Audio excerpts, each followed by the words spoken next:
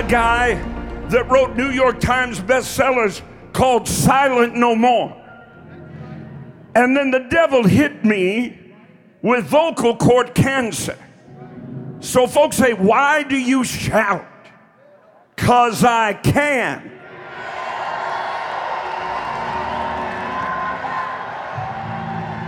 I laid on my bed for 2 years and had to keep a little chalkboard and write what I needed to my wife and my children. I heard those words, cancer, strike fear in most hearts, but I got some prayer warriors. No, I got some folk who agree. I got some folk know where the horns of the altar are. You can't find those in most churches because most churches did away with their altars. Yeah, I can tell who goes to one of those. You got quiet really fast. Preacher, he has 30,000 or so members.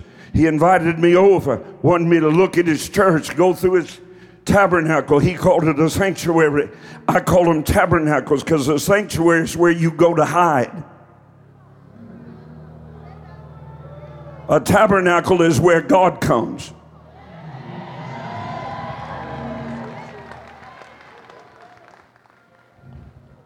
He said, we want you to come and preach.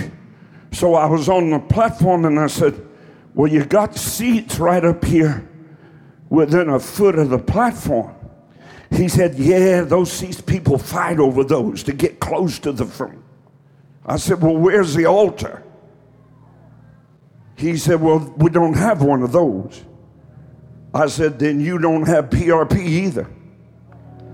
I don't go where there's no altar. Look, you don't even know what to do. If I was shouting some politician's name, you'd be losing your mind.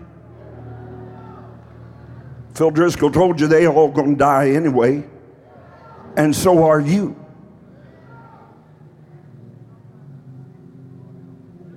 We have no eternal mentality. What my brother Phil was talking about, 99% of preachers don't know. God help those in the pews. But they told me, we don't know if you will ever put a microphone in one hand and a Bible in the other. I was silent for 2 years. And you're going to look down your religious nose at me because I'm trying to get folk to shout?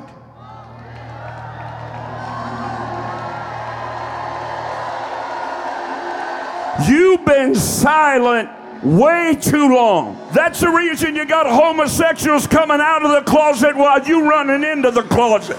We got an issue in America.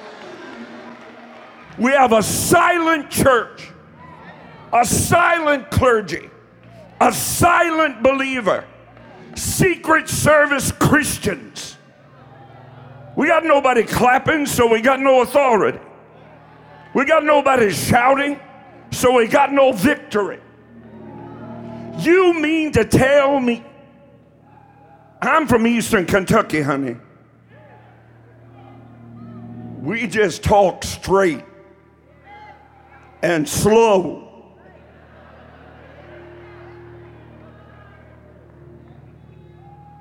You mean to tell me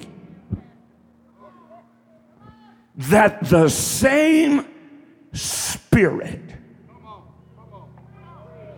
that invaded the borrowed tomb of Joseph of Arimathea and raised to life again the 3-day dead body of the Prince of Heaven,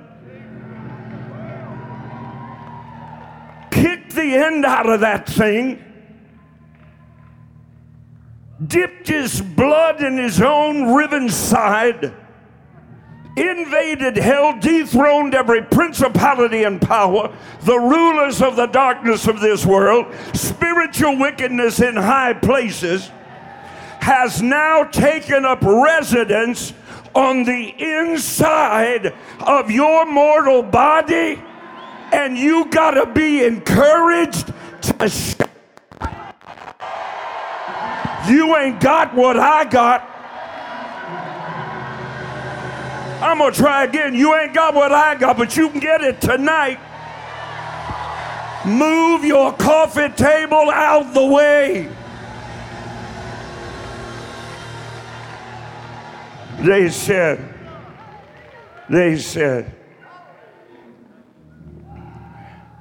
don't know. You may never speak again. Cancer covering the vocal cord of the man who wrote Silent No More. If y'all to listen to me then, we wouldn't be in the shape we're in now. That was in 2004. And nobody listened.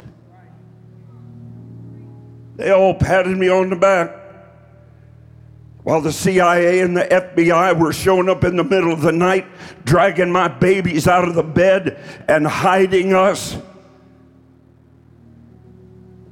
because of my preaching.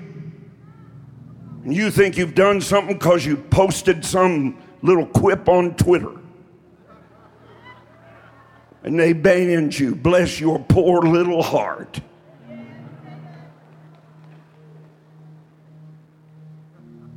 What do you think we did before there was Twitter or Facebook?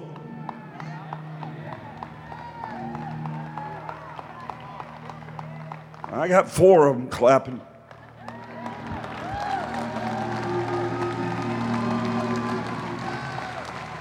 I've been in this thing for real. Skin in the game. Not growing my ministry through it. Losing my ministry through it.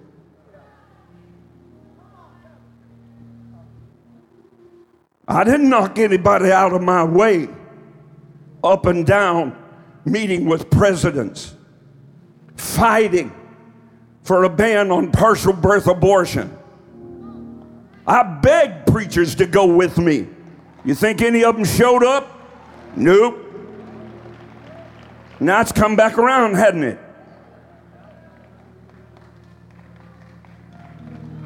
I was there in the room at his side when he signed the ban on partial birth abortion and then did nothing to back it up.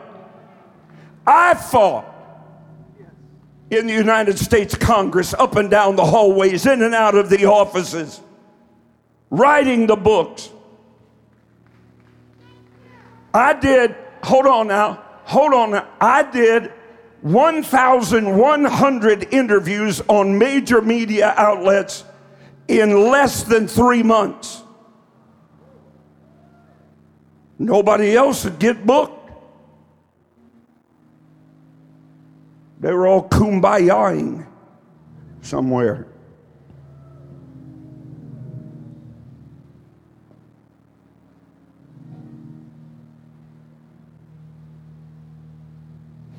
I fought to get the Sudan Peace Act signed.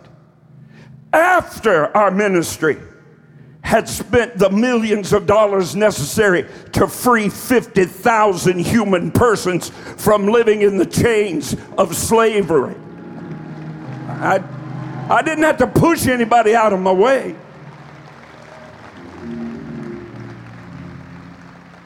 I fought and made a man look me in the eye and promise me that marriage would continue to be the union of one man and one woman. Wait a minute. Then he got in office and didn't do one thing to protect marriage. So be careful who you shout for. Be careful what man's banner you wave. Because I only got one. And it's read from top to bottom and left to right, because I found out only Jesus can change hearts. Promises are empty. I'm sorry, you got me and Phil in the same night. Go ahead and believe their promises. Here's how you can tell when they're lying. And it doesn't have anything to do with whether they got a D or an I following their name. Here's what it has to do with. You can tell when they're lying.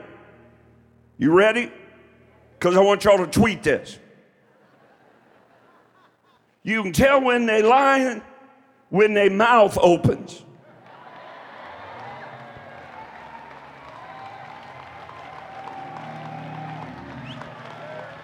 And you can tell when it's truth when it comes from the 1,166 pages of that old black book. Loved ones, please listen.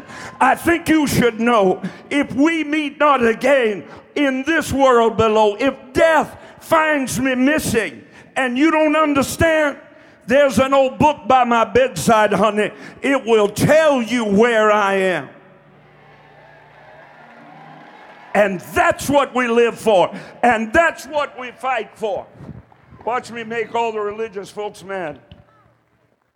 The apex of all Christian endeavor must become to place the jewel of a soul in the crown of our Savior, that the Lamb of God slain may receive the reward of his suffering. This not about you.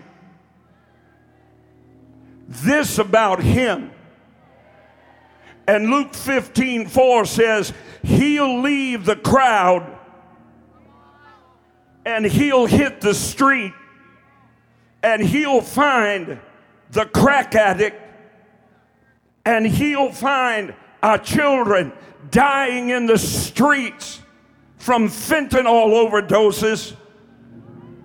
He'll find those that are truly poor. And if you let him, he'll use you to change yourself, your family, your church, your neighborhood, your state, your city, America, and the world. Because we're about a world evangelism, not just an Americanized evangelism. I got a call from the White House. Ooh. The day after a certain election, sitting in my conference room. It's not my message, I'm just warming up.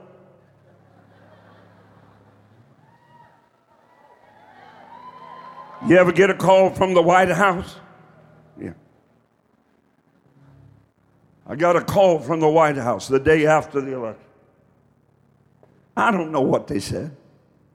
I mean, I appreciate it, of course, but I don't know what they said. Because immediately when I hung up the phone, God spoke to me. The God of heaven and earth that rides the wild wings of the morning and builds his nest among the snow-capped peaks of mighty mountains. That God that said, I'll raise one up and sit another down. That God, he spoke to me. Here's what he said. If you're ever going to restore a nation, revitalize a civilization, and rescue a generation, it will come two ways. And when I come back, Bishop Hank invites me back, I'll tell you what he said.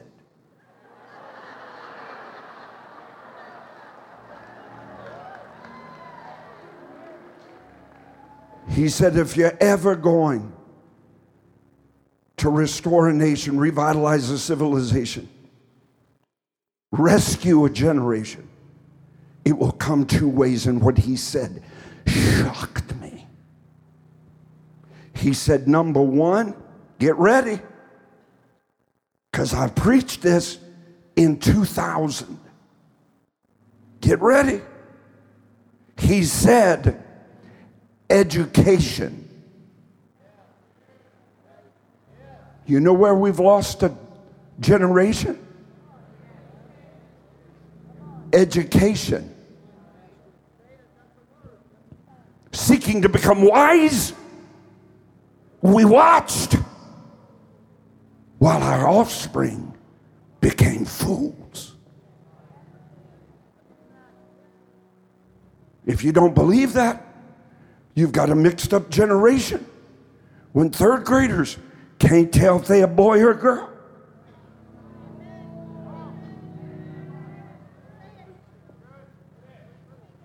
Shh. We let that happen on our watch. Now it's not partial birth abortion. Now it's like take the life of the baby after it's born. I know what I'm talking about. I built a women's clinic straight across the street from Planned Parenthood. Anybody else? In other words, I didn't just scream about it. I refused to become another screaming voice, echoing in an empty chamber. So I built the thing. So far, we've saved 15,000 babies from abortion. One clinic. What if every preacher in here had a clinic? We have 1,000 students in our preparatory school, and I promise you, we only have 2 restrooms, and we only teach them that there are 2 genders. XX, XY. It's that simple.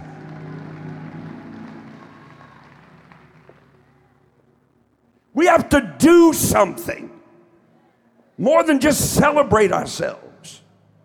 Amen? I said amen. Open a school, pastor.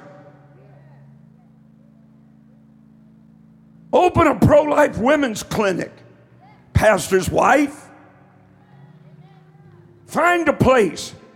Use your Sunday school rooms. You only use them once a week. Start a school.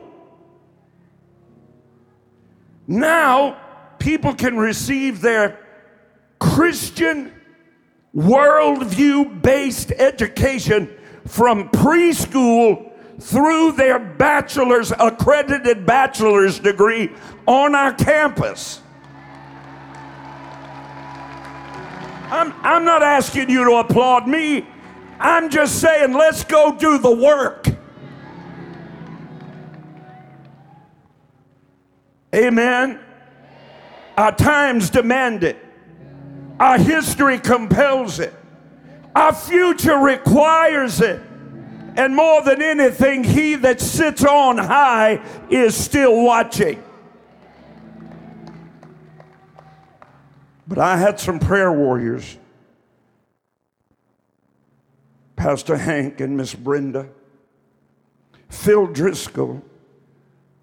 Phil Driscoll played his trumpet for my beautiful bride to walk down the aisle 35 years ago.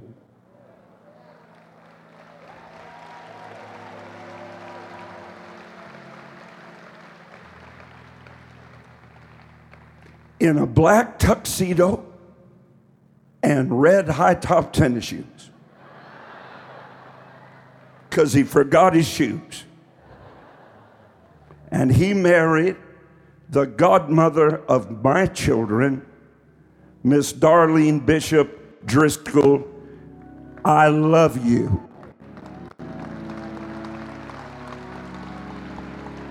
When I was choking to death on my bedroom floor, I wrote on my little pad, "Call Darlene now." And every night And every morning when I get up and I go to bed, I go to that spot in the bedroom where Joni held the phone down and let her pray. And God touched me, took cancer out of my body and gave me my life back.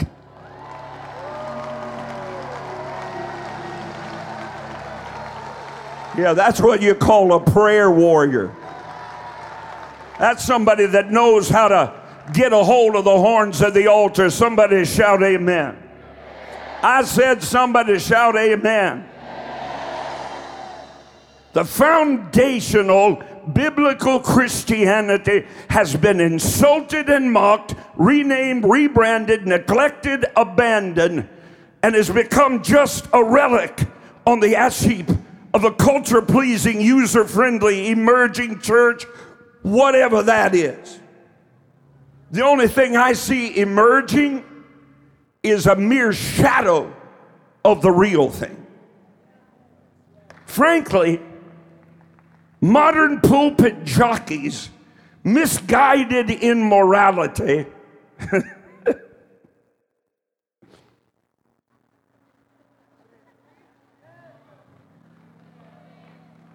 if you don't know what sin is, vacate the pulpit, please. Go on a sabbatical. You take 5 a year anyway. Misguided in morality, deficient in doctrine. Ask the modern so-called believer, how does faith come? Ask them, why do we have a millennium? A what? A millennium. The epistles are not the wives of the apostles. And you didn't read the Bible from Job to Malachi.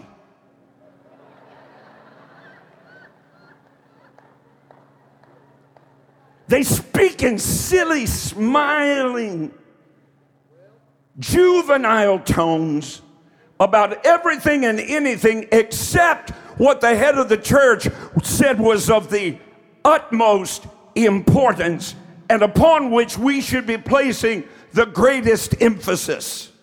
We have the emphasis on the wrong syllable. Shove somebody, tell them you'll get it on the way home. Shout, put it back and pick it up.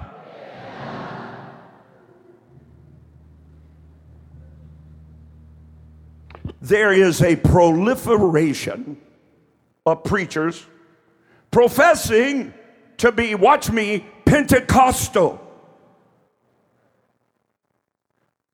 Pentecost is a doctrine, not a denomination. I'm still a tongue-talking Baptist. They never did tell me I wasn't. So I claim them whether they claim me or not.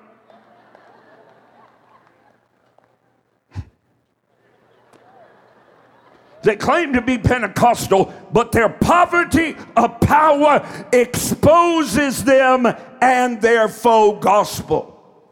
Gospel preaching and its purpose is not to appease the people, and has never been and will never be about collecting a crowd. It is entirely possible and biblically probable to have less people and greater effect for the kingdom of God. We've been so busy pulling in the net, we forgot to sort the fish.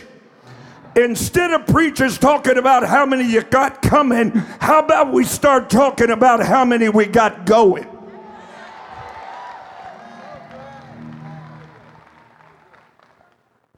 Am I preaching right yet? I'm just trying this thing out. I don't know. I was thinking about trying it full time, but I don't know. Success in life, Sunday morning sermons are much better suited for a self-help seminar at the local Days Inn. I am not a life coach. Oh, look at you. I'm not your mentor. I am a born again, Holy Ghost filled, fire baptized, Pentecostal, gospel preacher. God, give us some more. Entertainment is far higher up on the list of priorities than appealing to eternal souls who are about to split the bowels of hell wide open. The greater tragedy is no one cares. The gift of gab has replaced the gifts of the Holy Ghost. Smooth oratory has supplanted stammering lips possessed by the Holy Ghost proclaiming God's power to save and heal and deliver.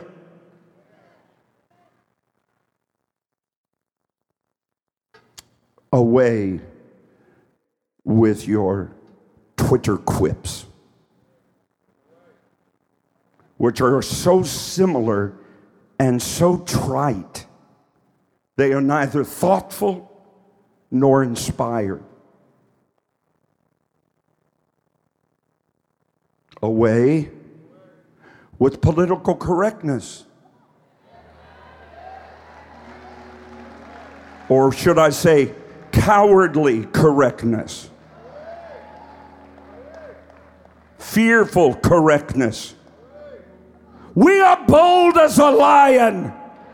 It's the wicked that flee when no one pursues. The righteous are bold as a lion. Roar in this great arena. Let hell hear you roar.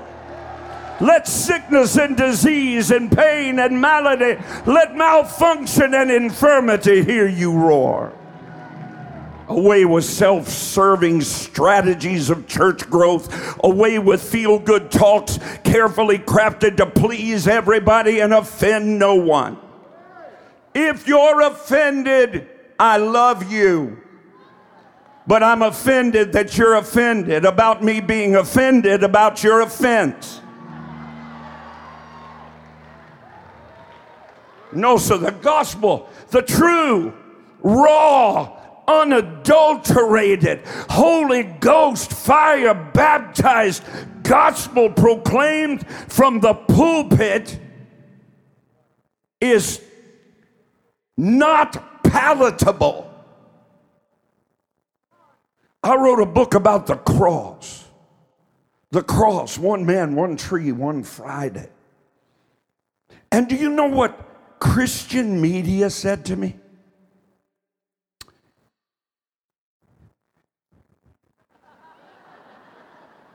You got me, Paul? It's too graphic.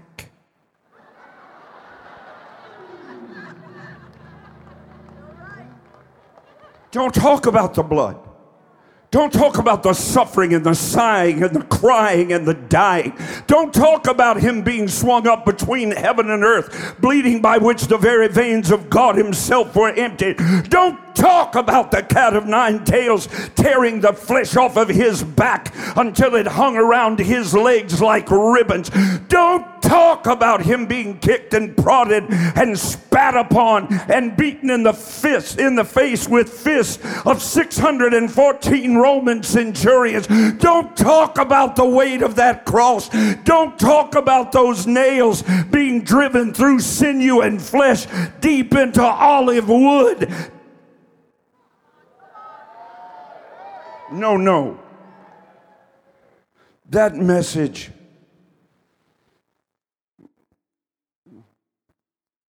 so we've removed the cross from its rightful place.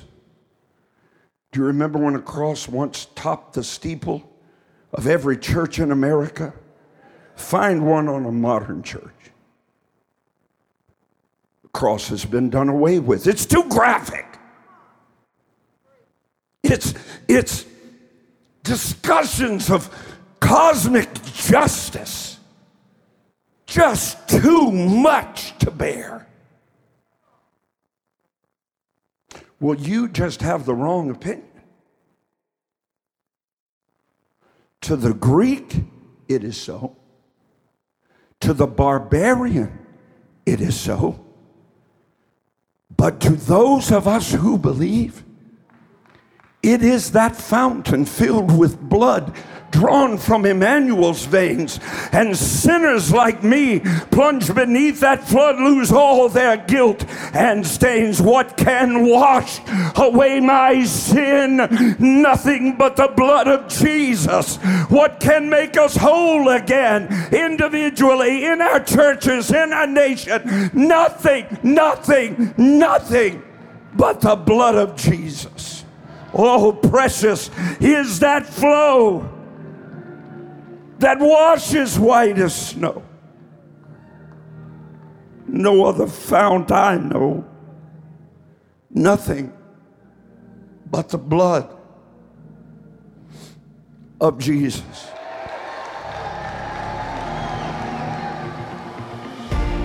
Hey, thanks for listening to today's episode. If you enjoyed it, I want to invite you to tell someone in your life about the podcast. Hope you'll do it today. Head on over to iTunes and leave a review. Share it on your social networks for me. Really helps me get the word out. I'd love for you to connect with me on Facebook, on Twitter, on Instagram. No easier way for me to minister to you every day and throughout the day, and for us to join together in faith as God moves in and through your life. You can find links to all my pages at rodparsley.com. God bless you now, and I hope you'll listen again soon.